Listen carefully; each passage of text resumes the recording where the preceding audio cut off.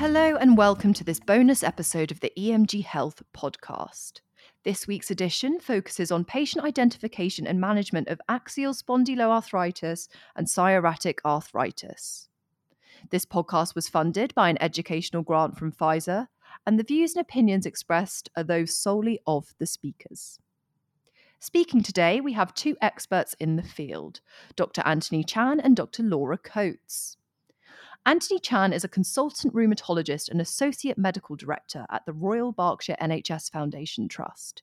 He did his PhD in immunology at Oxford, and he is the Trust and Berkshire West ICP clinical lead for outpatient transformation. He is also a clinical lead for spondyloarthritis services in his trust, a visiting fellow of the Henley Business School and University of Reading. He was also awarded the British Society for Rheumatology and Best Practice Award for setting up the Integrated Pain Assessment and Spinal Service.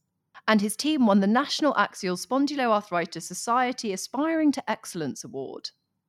He also received the Patient Choice Award for Best Care by a Rheumatologist from NASS in the Houses of Parliament. Finally, he is a trustee and medical advisory board member of NASS, and he is a full member of ASAS and a primary investigator for clinical trials in his department. Laura Coates is an associate professor and NIHR clinician scientist whose research focuses on optimal therapeutic strategies in psoriatic arthritis.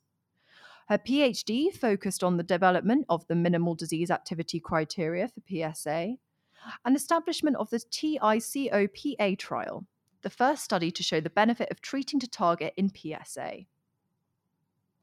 Her research is clinical and focused on psoriatic arthritis and spondyloarthritis, including diagnosis of PSA, development of PSA-specific and validated outcome measures, and optimal treatment pathways and strategies in PSA.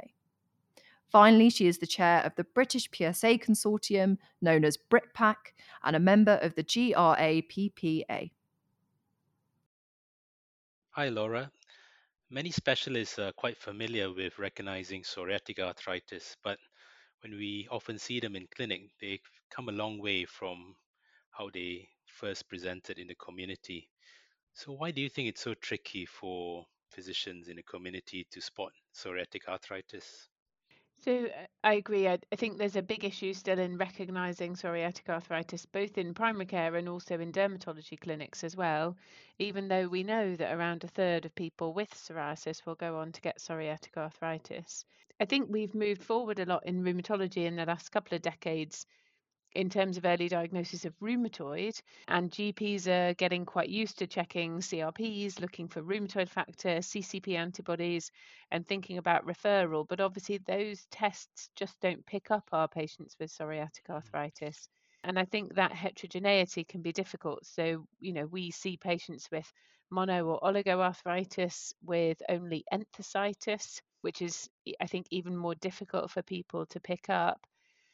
And obviously, even when patients are under dermatology, often they won't mention joint pain to their dermatologist because they know they're there to be seen for their skin disease.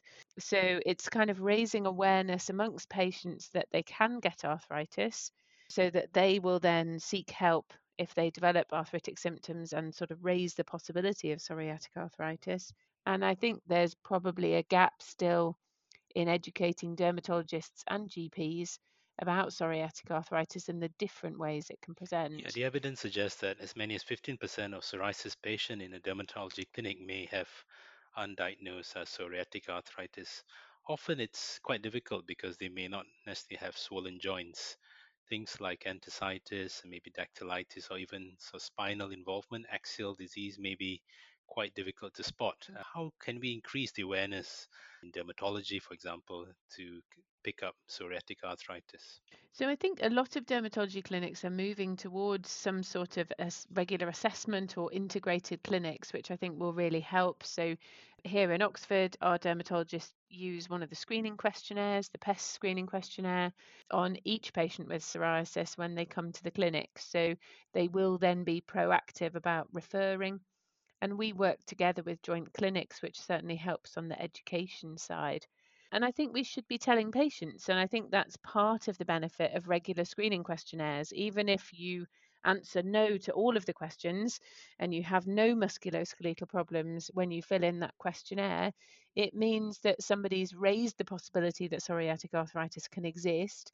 And if you then develop joint symptoms in 4 months' time, then you'll know that that could be related to your psoriasis. And I think then the patients will chase that up a bit more and get a bit more input from either their GPs or their So these dermatologists. questionnaires, I think, can be very helpful as a screening tool. Do you think that can be also applied in primary care in GP practices? Yeah. So, I mean, that was the recommendation back in 2012 from NICE, was that all patients with psoriasis in primary care or secondary care should have a screening questionnaire done once a year. And they're a long way from perfect. They pick up a lot of osteoarthritis. They will result in an increased rate of referral to rheumatology. And when we've done screening studies, we've probably found around a third of the patients who were positive who actually had PSA. So, they're not a silver bullet to solve all problems, but I think it's a good way of raising awareness and thinking about psoriatic arthritis. And our dermatologists kind of triage people. So, if somebody screens positive on the questionnaire, when they have a chat to them, they have significant issues with their joints, then they'll usually refer them direct. If when they talk to them, the patient doesn't seem that bothered or is not, really struggling with joint pain, then they'll often just mention it to the GP instead. So you don't have to refer everybody with a score of 3 or more on the PEST, for example, but I think at least it makes both clinicians and patients think about these Absolutely, and things. it starts there, isn't it? The clinical suspicion, and then that's followed up by some assessment, a clinical assessment to determine whether the patient gets referred. Are there any sort of predictors of how a patient with skin psoriasis may develop a psoriatic arthritis in the future? Are there any things that we could help when we were screening people with psoriasis? Yeah, so there's been a lot of work done on this, and there's a lot of work ongoing trying to work out the best predictors of psoriatic arthritis, with the potential then to monitor people more closely and even to intervene and try and prevent the development of arthritis. I think at the moment in clinic, we rely on nail changes with psoriasis. We know that people with nail involvement are more likely to get arthritis. Some studies have suggested that scalp and intergluteal cleft psoriasis may be predictors. I think there are a lot of interest around different genetic markers, but there's nothing as of yet in the blood tests that we can do that's particularly useful in day-to-day clinic.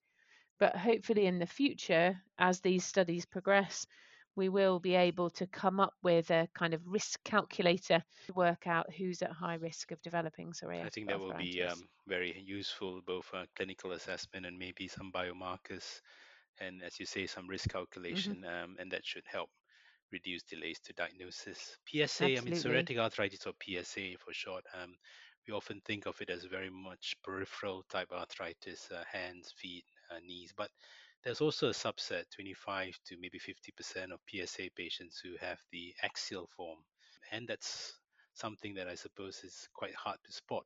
How do you go about assessing your patients in clinic for axial symptoms?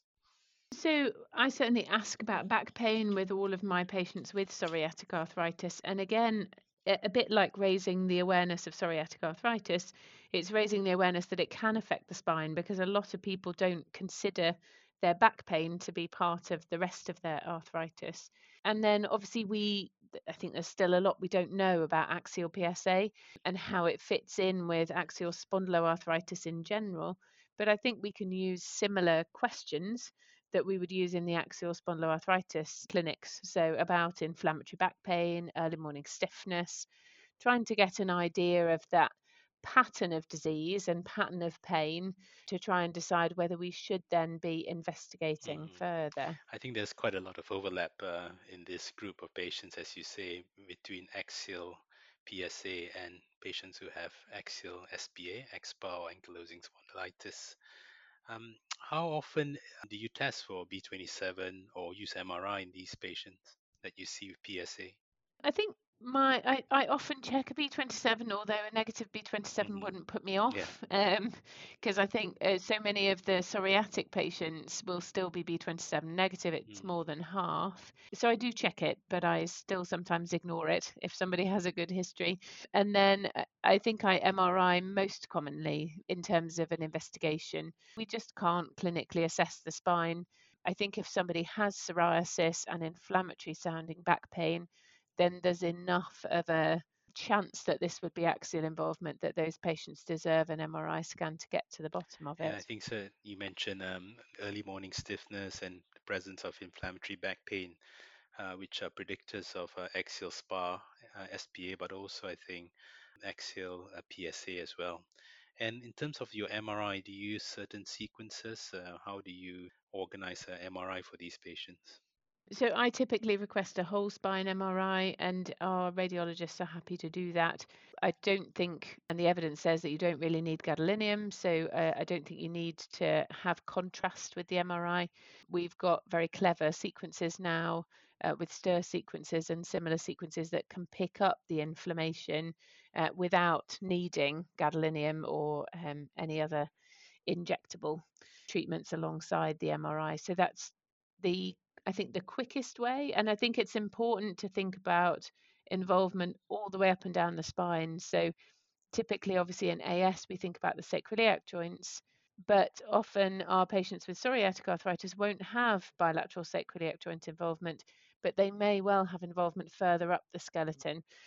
So having a good look at the cervical, thoracic, and lumbar spine, I think, is important to get a clear picture of whether somebody's disease is related to their psoriatic arthritis, because obviously that's really going to change the treatment that we Yes, pick. I think the X-ray changes will take some time to develop as well. So a diagnosis could be missed, and as you suggest, an MRI might be able to pick up some earlier changes of inflammation in the spine.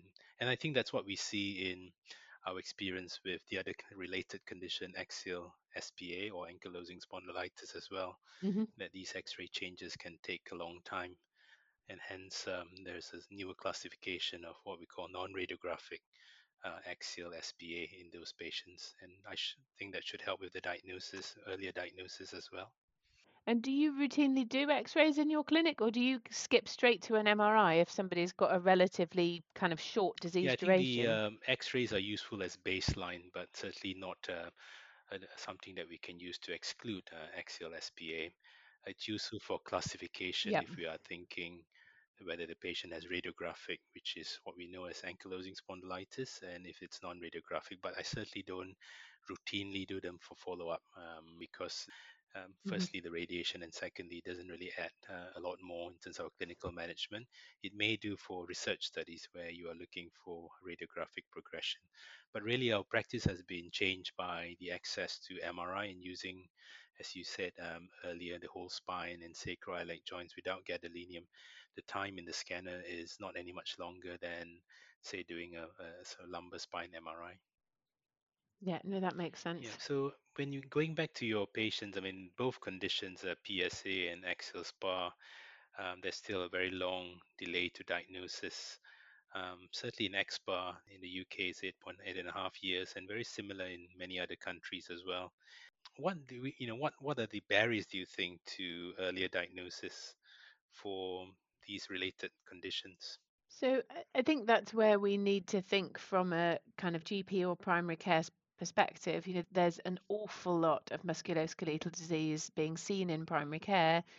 But these kinds of patients with inflammatory arthritis, inflammatory spondyloarthritis, are going to be a tiny minority of the patients that those GPs see.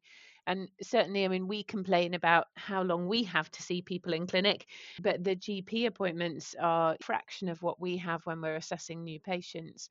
So there's a lot of pressure in primary care, and I think a really big challenge to spot the few patients with a severe and potentially destructive inflammatory arthritis in between a lot of other patients with osteoarthritis, mechanical back pain, and lots of other issues going through.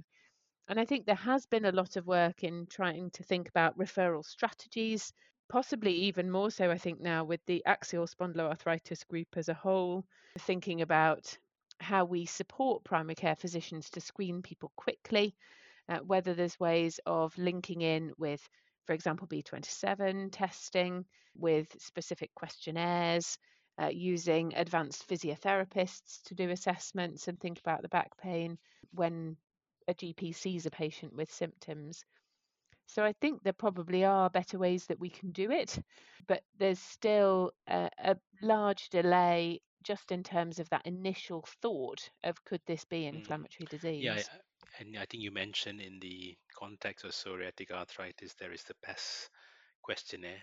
Certainly in the field of XBAR, detecting inflammatory back pain is quite important, and there are various different criteria.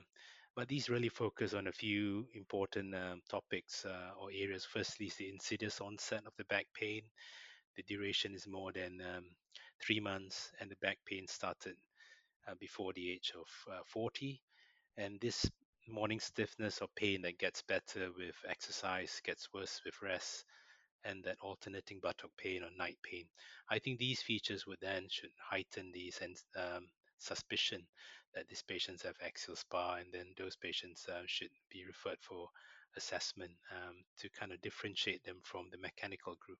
Yeah, and obviously that's the majority, isn't it, of these patients that are being seen are going to have Mm. mechanical back pain. But I guess particularly in those younger patients who have the inflammatory features that you've outlined, then obviously the chance of it being AXPAR is going to be significantly higher. And then if you think about screening questionnaires, B27 testing, other strategies, then hopefully we can help GPs to identify the right people without referring every patient with back pain through to Yeah, rheumatology. I think in those people, then they work as these questions work as a filter or screen before the B27 or the MRI is requested. I think clinical assessment is quite important. Now, B27 is something that a lot of people request and talk about. It's a MHC class 1 molecule, and it's important in antigen presentation. You mentioned before that in the psoriatic group, it's less than 50%. In the AS group, is higher, 95%. But do you see subsets in your clinic, the people who are B27 positive with PSA, do they present in a different way? Do they, for example, have more axial disease or other presentations? Yeah, so I think it is a grey area, and I think they overlap in the middle. And I've had discussions with colleagues about whether somebody has psoriatic arthritis affecting their spine or whether they have AXPAR or AS with psoriasis. And obviously, there's a sort of theoretical line between those two, but I don't think it's a particularly strong line. I mean, I think historically people have been called PSA if they had more predominant peripheral disease, if they didn't fit the modified New York criteria, so if they didn't develop the sacroiliac joint inflammation, and obviously if they have psoriasis. But I think really, to some extent, in terms of treatment, it probably doesn't matter whether you're an ankylosing spondylitis patient with psoriasis, maybe some peripheral joint involvement, maybe some enthesitis. The important thing is to treat the domains that are active. And so we should be obviously picking a treatment that will work for axial disease. And I think that's probably my biggest Mhm. decision point in choosing therapy for patients with psoriatic arthritis, whether we stick with conventional DMARDs or go straight on to biologics that have efficacy Yes, in the so spine. yeah. So I think we can treat people Mm. regardless, really. So certainly, if they have more spinal disease, then the biologics would be more effective than if they had more peripheral type symptoms. And you talk about the domains. Yeah, how do you kind of assess all the domains in all your clinics, or do you kind of narrow down to one or two? How do you approach this in your clinic? So I obviously ask about back pain. I don't do kind of a full, spinal mobility measures unless somebody is in a trial or has quite good going axial involvement. But I will always do a joint count, a quick enthesial assessment, and a quick skin assessment. I think the nails we usually pick up if they're an obvious problem. They're very easy to see, and often patients will raise that as an issue. And then moving forward, as we look after people over time, it's obviously keeping an open mind that people may not initially present with axial involvement, but may subsequently develop back pain and be found to have axial involvement. So I guess not at every visit, but certainly I would intermittently ask and ensure that they're not developing a new back pain, and then don't need sort of further investigation for that. So the B27 is reported to be as high as 90 to 95% in the axial SPA patients. So I think it's also important that there could be up to 10% of people who may be HLA-B27 negative and still have axial SPA, and that negativity is probably higher Yep. if they have the PSA form, psoriatic arthritis form. The other thing is about gender, because increasingly we are certainly in axial SPA, we are seeing that the ratio is equal to between men and women now, uh, with the earlier diagnosis of axial SPA. And many of these women who we diagnose are in fact HLA-B27 negative. What's your steer on gender differences in terms of presentation or in terms of B27 testing? Yeah, so as you say, as we've started looking at non-radiographic axSpA, we've seen a much more equal split. But I suspect there's still a lot of belief out there in the community that AS and axial SpA is a disease with males. And looking back in, I know in some of the older studies and more recent studies, there does seem to be a longer diagnostic delay for women coming through, and obviously for those who are B27 negative, even higher. So I think it is again something that we need to raise awareness of. And I think, like you say, they do just represent a slightly different group. We know that by the time you look at modified New York criteria and radiographic damage at the sacroiliac joints, as seen in ankylosing spondylitis, we know that the majority of those patients will be men. But there's an equal number of women So who will yeah, mostly initially present with definitely. axSpA. And so I think that's a really interesting group to look at how they progress over time, how many of them go on to develop AS, how many may settle down, the inflammation may go, and how we pick those up, I guess, more accurately and thinking about screening. So thanks. I think there are quite a few myths that we need to dispel with regards to these belief about that this is very much a male predominant disease. I think that's still very much in the textbooks. If you look at the textbooks, you've got a picture of a male patient who's a question mark posture. But in fact, with earlier diagnosis, they don't look like the textbooks, and also that they can be B27 negative. And the other thing is the inflammatory markers like ESR and CRP. They're often not raised. Only in 50% of patients are they raised. And you mentioned screening questionnaires in terms of psoriatic arthritis, and there have been some attempts to develop screening questionnaires for axial spondyloarthritis as well, haven't there? And kind of different strategies to pick that up. And I wonder if that's a way that we can try and improve diagnosis in general, but also particularly in those who are B27 negative or women presenting initially. So I just wondered if you wanted to talk through this screening questionnaire developed from the Swiss cohort. Yeah, so there was an interesting study presented at ACR 2020 about this study where they looked at how they could identify patients with possible axial SPA, and they followed up these patients and looking at their eventual diagnosis. And what was quite clear is that they were looking for features of chronic inflammatory back pain, and the questionnaire was about the onset of the back pain, whether it was acute or insidious, duration of the symptoms. 3 months is what they were looking for as a cutoff. Early morning stiffness of more than 30 minutes, back pain starting below the age of 40, and also persistent pain. And this could be both back or buttock pain.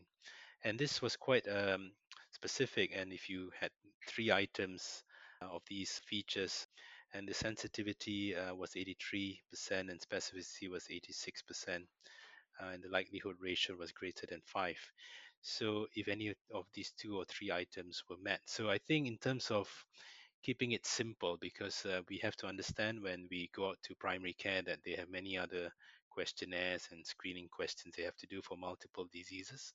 I think something like this, which is quite simple, and we could set up reminders when people see someone with back pain, that will probably go a long way to try to reduce the delays to diagnosis. Yeah, absolutely. And if we can get patients doing this, one of the things we've been talking to different teams about, really in terms of a research setting, but I think would work well in clinic, is now nearly everybody has the NHS app, partly due to COVID, needing your COVID passport.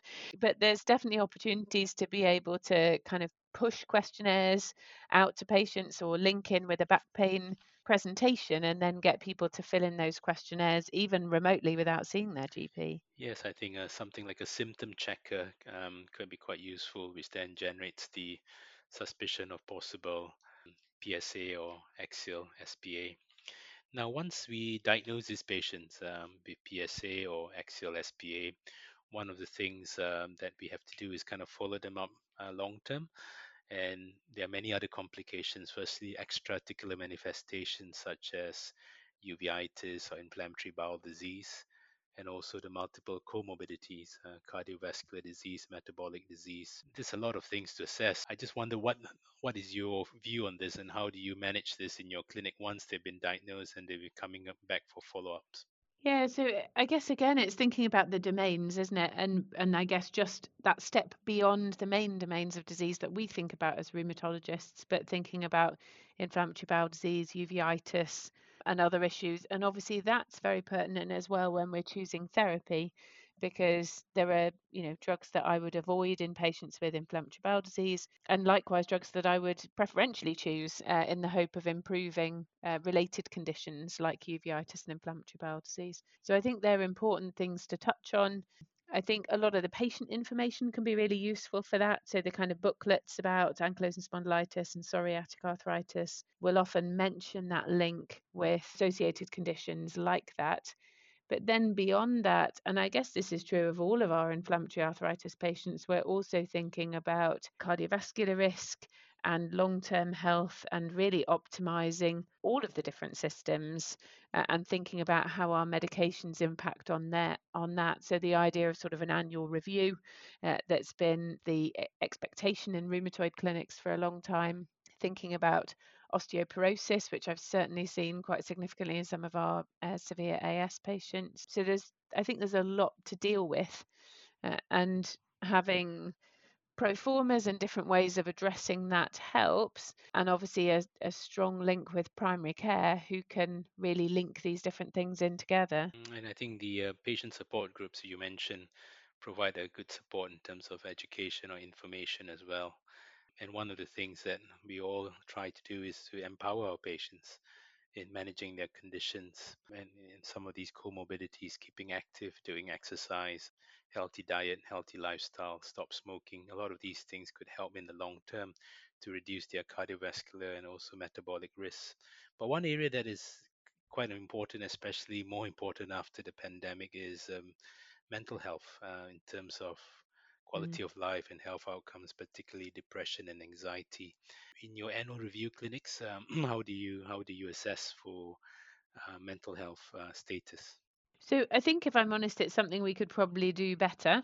A lot of our patients who are in our cohorts do questionnaires, and so we get a good idea of how their disease is impacting on them.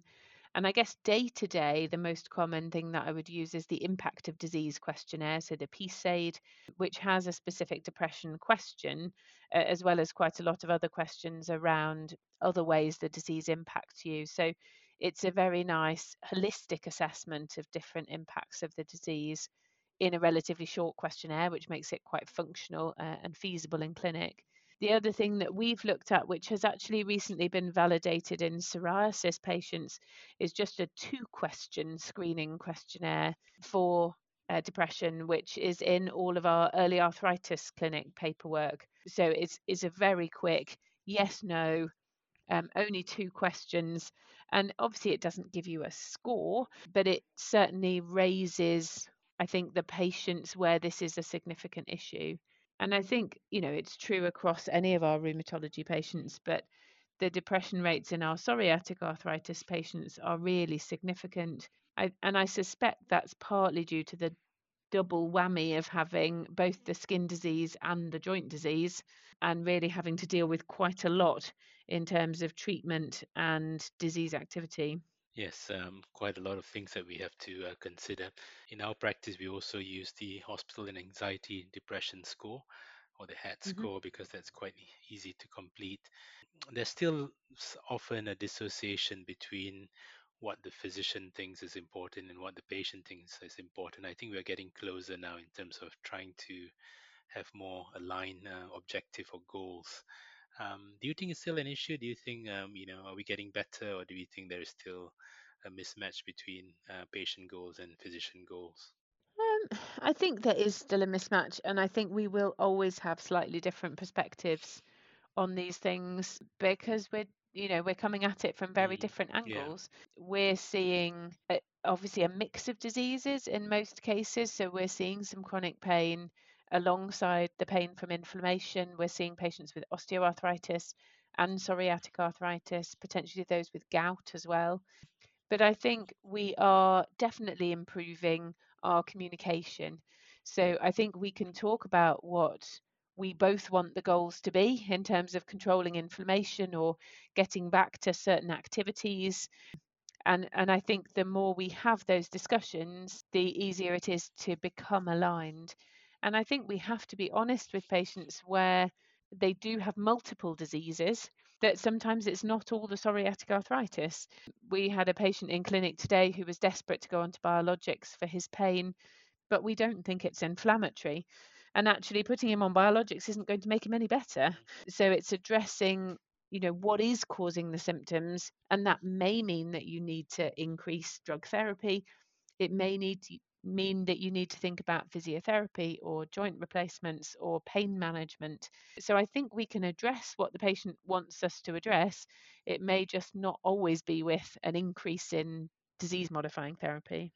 Yeah, I think that's going to come with better understanding of the condition, and as you say, a very holistic view about what is actually causing the pain or the fatigue or the reduction in their function. And this can be inflammatory or non-inflammatory. So I think we kind of move to the place where we will need a lot more people helping us to do this. Our multidisciplinary team, that's physicians, but also physiotherapists, psychologists, pharmacists, nurses, lots of other people, because there are so many different aspects of the condition. And also we also do combined clinics as well, because we get other specialists involved as well. So I think that, you know, there is a lot of things here that we can do to try to improve the outcome for our patients.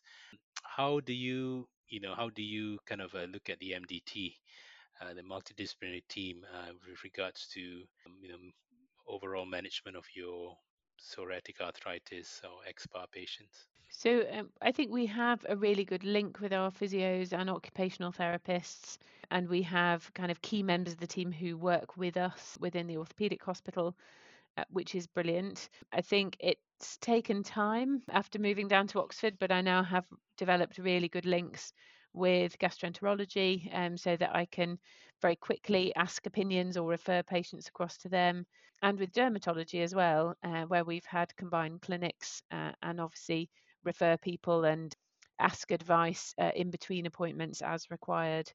I mean, I think there's still a lot more that we would ideally need. So we're looking into trying to get funding for more psychology support, which I think would really benefit these patients. We're lucky to have an amazing system for patients with chronic pain and fibromyalgia symptoms with a team of extended scope allied health professionals, but they're overwhelmed with referrals at the moment, so the waiting list is not great. And I think that's really where we could improve things a lot if we had the money in the NHS, that we focus a lot on the medications and getting the right medications to the patients, but all the rest of the team, and having the right support for pain relief and pain management would be just as important, and probably doesn't get the right amount of funding. Yeah, I agree with that. I think we similarly here in Berkshire, we're very fortunate that we have a community integrated pain service called IPAS, which really helps us to manage some of these other issues we have, such as chronic pain, fatigue, while we focus on using some of our newer treatments. I think we need a combination of things and how we approach these conditions. Looking into the future, how do you think things will evolve with the treatments for that we have in firstly PSA? It's coming quite So I crowded. think There's we more treatments now. it is, Yeah. yeah. It's becoming a crowded place to be, which obviously is a great opportunity for us as clinicians and for our patients to try and get the best drug to each person. But it often raises more questions than it does solutions. So picking the right drug for the right person, we still don't know enough about how to use the drugs that we have. So I think there's a lot more research to do, but I'm hoping that in the future we'll have access to things like precision medicine where we can test somebody with a biopsy or with a blood sample and know that their disease is likely to be responsive to a particular drug, and we can then match them up much more accurately and save all of the trial and error. And I think to some extent, even clinically, we're doing that now. So we've got a little bit of evidence about drugs that do and don't work in spinal disease, drugs that do and don't work in inflammatory bowel disease. We've got evidence of superiority for some mode of actions in psoriasis. So I think there's already a kind of personalization of therapy happening, but it could certainly be a lot more high tech in terms of getting the right drugs to the right people. Absolutely. I think the clinical assessment is so important in terms of choosing therapies. So in XPAR, certainly the number of agents is smaller than it is in psoriatic arthritis. The number of agents in psoriasis, skin psoriasis, is even bigger. So we are seeing some differences in terms of tissue specificity or site specificity. And then if we layer on extra-articular manifestations like uveitis or inflammatory bowel disease, we come up with some algorithm of what treatment might be suitable for the patient, which is very much a very clinical based decision. But as you say, if there's a better way of doing this through a biomarker or personalized medicine, that might be what we need as these diseases have multiple manifestations. So do we think, we this is something we may see in the next 10 years or 20 years where we'll get to this ideal where we can personalize the treatment in a better way than what we do now? Yeah, I think it should be. I think it's something that a number of groups are working on. We've seen studies looking, I think predominantly in RA, but looking at biopsying and trying to match treatments to biopsy results. There's early small studies using peripheral blood. So I think it should be possible. And if we look at other conditions and other specialties like oncology, that's become completely normal.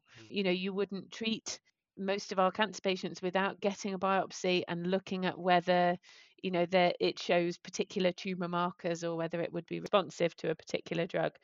So I think there's evidence in other spheres that it's possible.